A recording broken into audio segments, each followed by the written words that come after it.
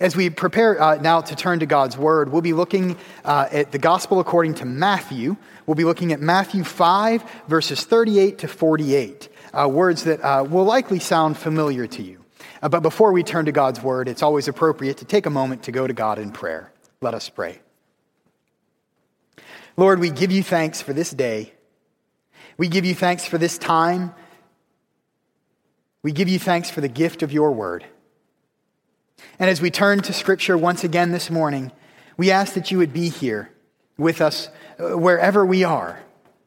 We ask that you would fill our homes, our cars, our yards, our streets. We ask that you would join with us as we hear your word read and proclaimed. And that the same Spirit who inspired the writing of these words so long ago would inspire our hearing and our understanding this day, that we might come to understand who you are and who you are calling us to be. It is in Jesus' name that we pray. Amen. Matthew 5, verses 38 to 48. Listen to the word of God. You heard that it was said, an eye for an eye and a tooth for a tooth. But I say to you, do not resist an evildoer. But if anyone strikes you on the right cheek, turn the other also. And if anyone wants to sue you and take your coat, give your cloak as well. And if anyone forces you to go 1 mile, go also the 2nd mile. Give to everyone who begs from you, and do not refuse anyone who wants to borrow from you. You have heard that it was said, you shall love your neighbor and hate your enemy. But I say to you, love your enemies and pray for those who persecute you, so that you may be children of your Father in heaven. For he makes his sun rise on the evil and on the good, and sends rain on the righteous and on the unrighteous. For if you love those who love you, what reward do you have? Do not even the tax collectors do the same? And if you greet only your brothers and sisters, what more are you doing than others? Do not even the Gentiles do the same? Be perfect, therefore, as your heavenly Father is perfect. Here ends the reading. This is the word of the Lord. Thanks be to God. Let us pray. Lord, as we hear your word once more, we ask that you would help those words to find their way into our minds, into our hearts, and into our lives, that we might be your people, that we might act as your people, that we might love our enemies. In Jesus' name we pray. Amen. We're here. I am so excited for today. Those of you who know me are not surprised. This is my favorite day of the year. This is my favorite worship service of the year, and this hour is my favorite hour of the year. I look forward to the worship service after Christmas the way most people look forward to Christmas itself. Now, I know I'm a pastor, so I know that officially, technically, my favorite Sunday is Easter Sunday. So theologically, fine. Easter Sunday is my favorite Sunday. But in practice, it's got nothing on today. I love the Sunday after Christmas because we did it. Right? Whatever it is, however you celebrate the birth of Christ, you did it. Whether that means stress or celebration or sorrow, whether it's hardship or happiness or wholeness, whatever you do on Christmas Day, it's done. You did it. And now we get a chance, just for this 1 hour, we get a chance to rest and to enjoy it and to look back on all the good things that have happened this year. Some years that's harder to do than others, I'll admit. But the fewer and farther between the blessings are, the more important it is to take an hour to look back on those blessings. We have this moment to look back on the good things that have happened, to give thanks for them, and to rest before next year comes. This is the day where we breathe a collective sigh of relief and relax. And in that spirit of rest and relaxation, I like to take our sermon time on the Sunday after Christmas and do something a little different. I like to skip the traditional sermon and instead take part in one more Christmas tradition. I like to take part in the tradition I've come to think of as the Christmas trial. See, every year in churches and Christian radio stations and websites, we put the Christmas characters, the Christmas creatures on trial. We accuse them of trying to steal Christmas. We accuse Frosty and Rudolph and Linus and the Grinch of somehow making a sacred day secular, of making something holy into something profane. And I don't think it's true. And so last year, we took part in this trial, and I defended Frosty the Snowman. And if you missed it, we had a lot of fun together. It's on the church website. You can check that out at some point. But this year, I'd like to do something a little different. I think it's important that we defend these Christmas characters, because I don't believe that they're trying to steal Christmas. In fact, there's something I think really important about the Christmas characters that show up year after year. I think there's a reason they endure. I think the longer the Christmas character endures, the longer one of these silly little stories sticks around, the more likely it is that it tells us something about the gospel. I think the stories that we love and that we return to year after year are actually gospel stories. They're parables of Scripture. They remind us who Jesus is and who Jesus calls us to be. And so I'd like to defend another Christmas character this year, because I do not believe that the Christmas characters are mercenaries. I believe they're missionaries. I don't believe that the Christmas characters are trying to distract us from Jesus Christ and shift our attention to, Charles Dickens. Actually, though, Charles Dickens is an interesting case, because Charles Dickens wrote A Christmas Carol. And that is one particular Christmas tradition that just will not go away. I mean, that Christmas story is one that we have told over and over for the better part of 200 years. That story about Ebenezer Scrooge and the three ghosts who visit him before he decides to keep Christmas all year long. I mean, that's a story we retell every single year for about 18 decades now. And if that story has endured for so long, and if our theory is correct, that means that A Christmas Carol must have something of the gospel in it. It means that Dickens' Christmas Carol must somehow actually be a Bible story, or at least some of the characters must be living out Bible stories. So, you know what? This year, let's stick with Dickens. This year, I would like to speak in defense of a character from Charles Dickens' Christmas Carol. Now, I can only manage one a week because these are very interesting characters and they're very complicated. And I know the number one character we all would like to think about is Ebenezer Scrooge. He's the main character in the story.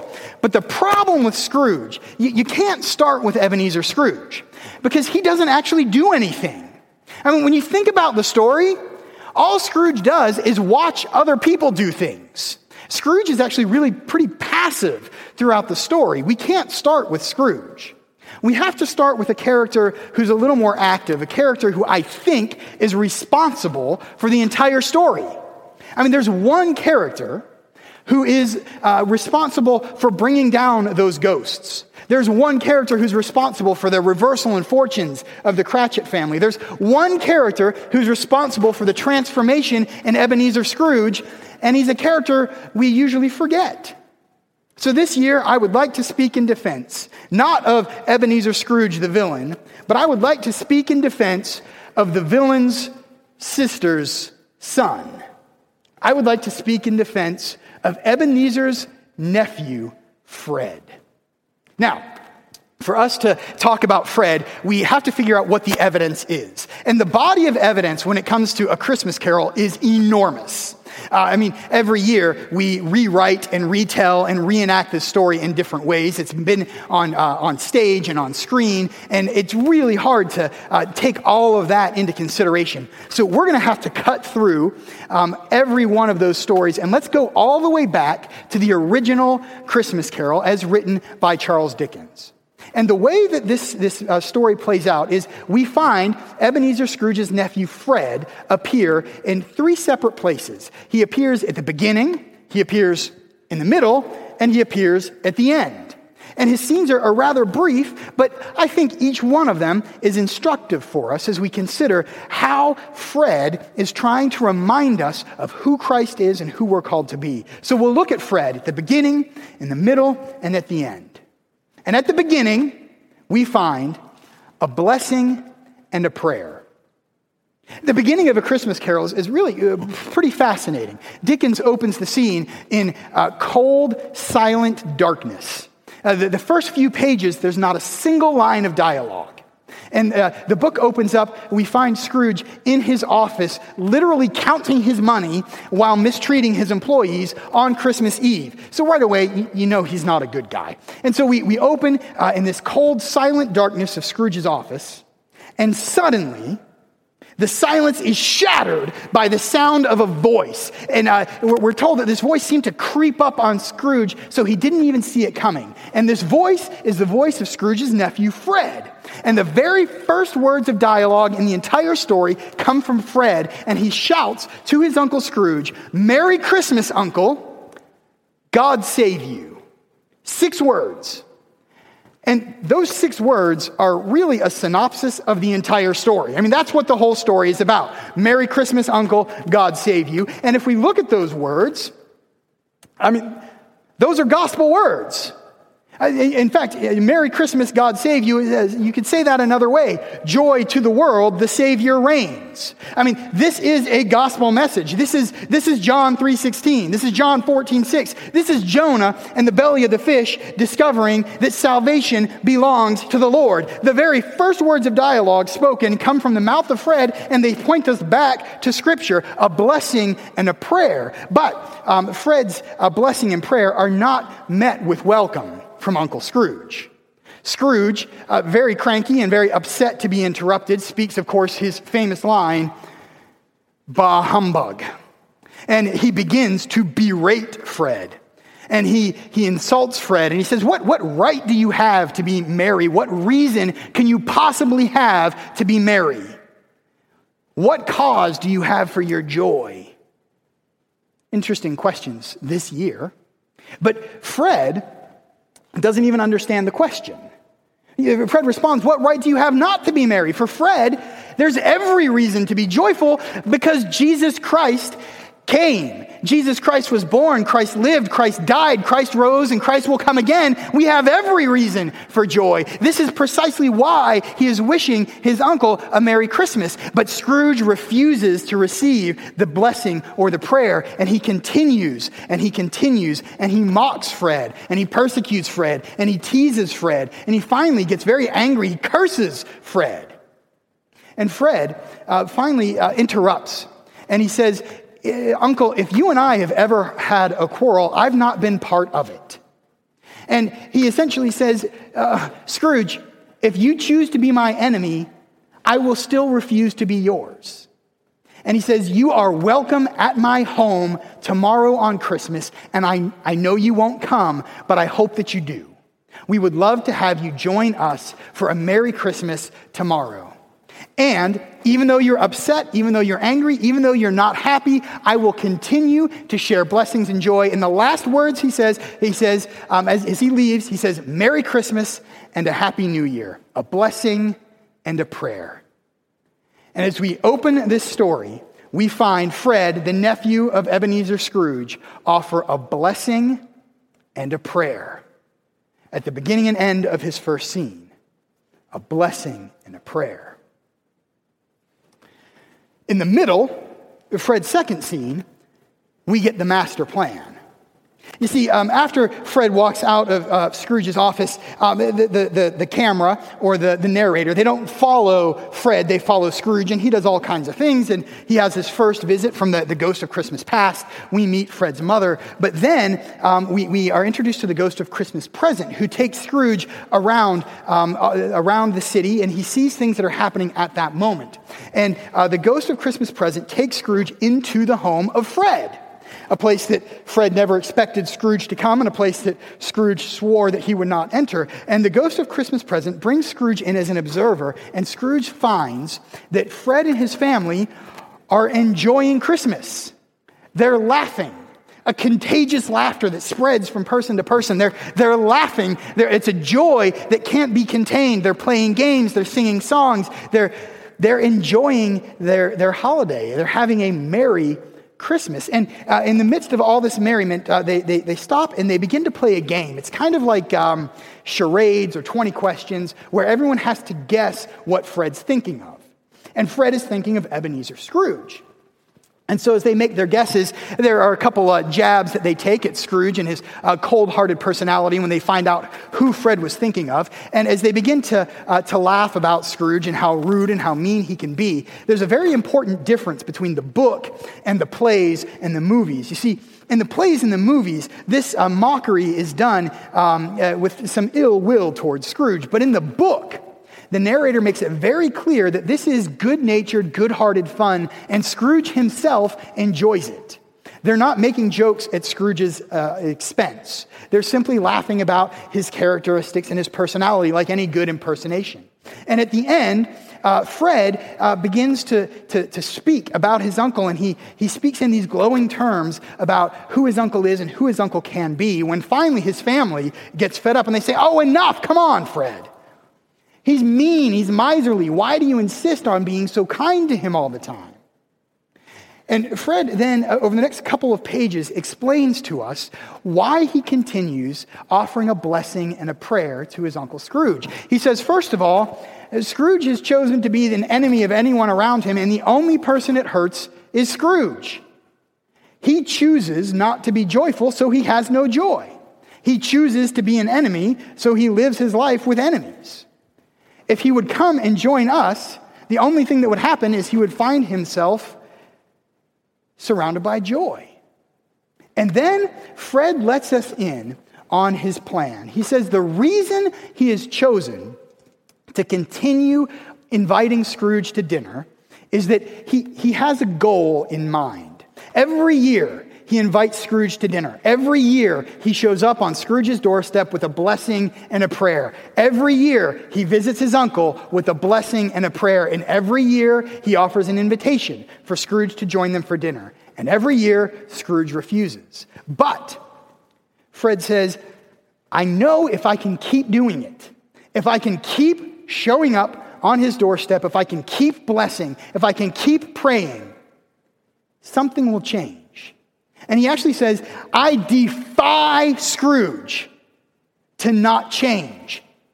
I defy him to refuse my blessing forever, because I will continue this year and next year and the year after. No matter what happens, I will offer a blessing and a prayer. And eventually, if I bless Scrooge enough, eventually he will be blessed. And once he is blessed, he will bless the people around him. And if all goes well, I know he'll never come and join us for dinner. But if all goes well, perhaps he'll even be a blessing to Bob Cratchit, his employee. And there it is. This is Fred's master plan. He will continue blessing Scrooge and praying for Scrooge until Scrooge becomes a blessing to the people around him. Now, his family has a hard time with this because Scrooge is so mean and so cruel, and they don't understand. Fred, why do you keep doing this? Why do you keep blessing your enemy? Why do you love your enemy? Why do you pray for the one who persecutes you? But Fred continues to love his enemy and pray for the one who persecutes him. He loves his enemy, and he prays for those who persecute him. Please tell me that sounds familiar, because we just read it from Matthew. This is not a Christmas story. This is not a secular story. This is not a commercialism story. This is not a holiday story. This is a gospel story.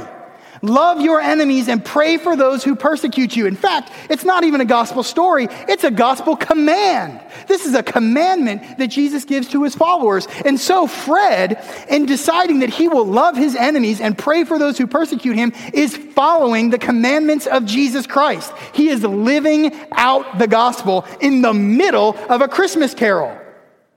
In the middle of a creature story, in the middle of a character tale, in the middle of a Christmas tradition, we find the gospel enacted and lived. And this is what happens in the middle.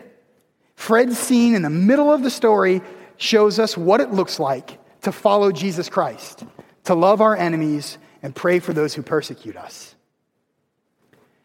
Well, Fred has one more scene.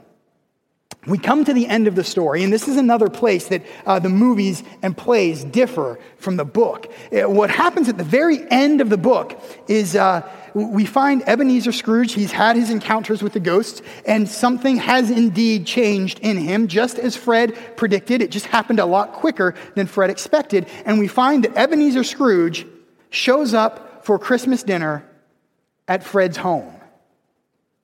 And he is greeted with open arms. He is welcomed with an embrace and with love because they have wanted to welcome Scrooge. They've wanted to bless Scrooge. They've wanted to pray for Scrooge. They've wanted to share their joy with Scrooge all these years. And finally, they witness the transformation.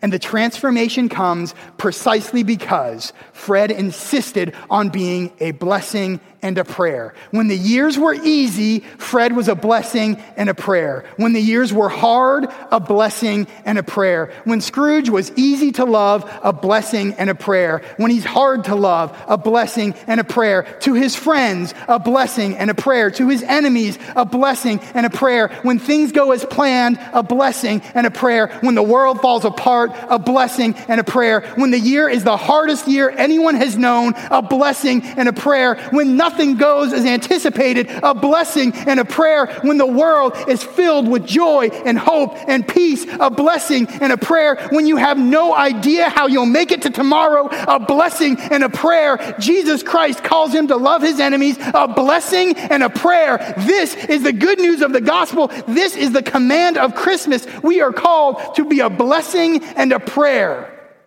today and tomorrow.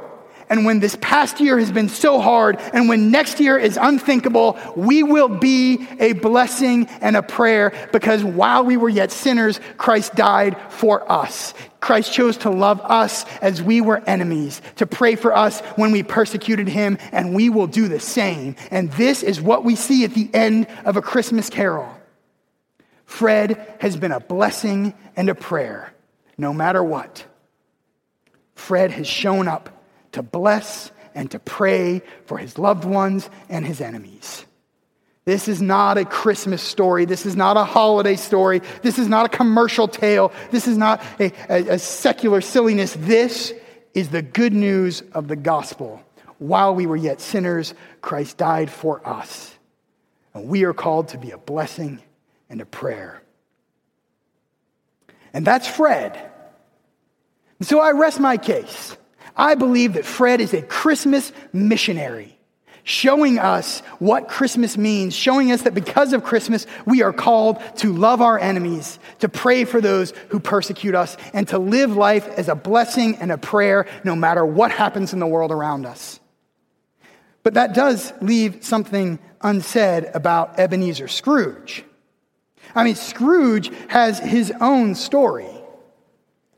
All those visits with the ghosts, that cold, silent darkness, that change into someone who's willing to accept Fred's invitation, I think there may be something left in the story of Ebenezer Scrooge. I mean, how is Scrooge a gospel character? How is Scrooge a Bible story?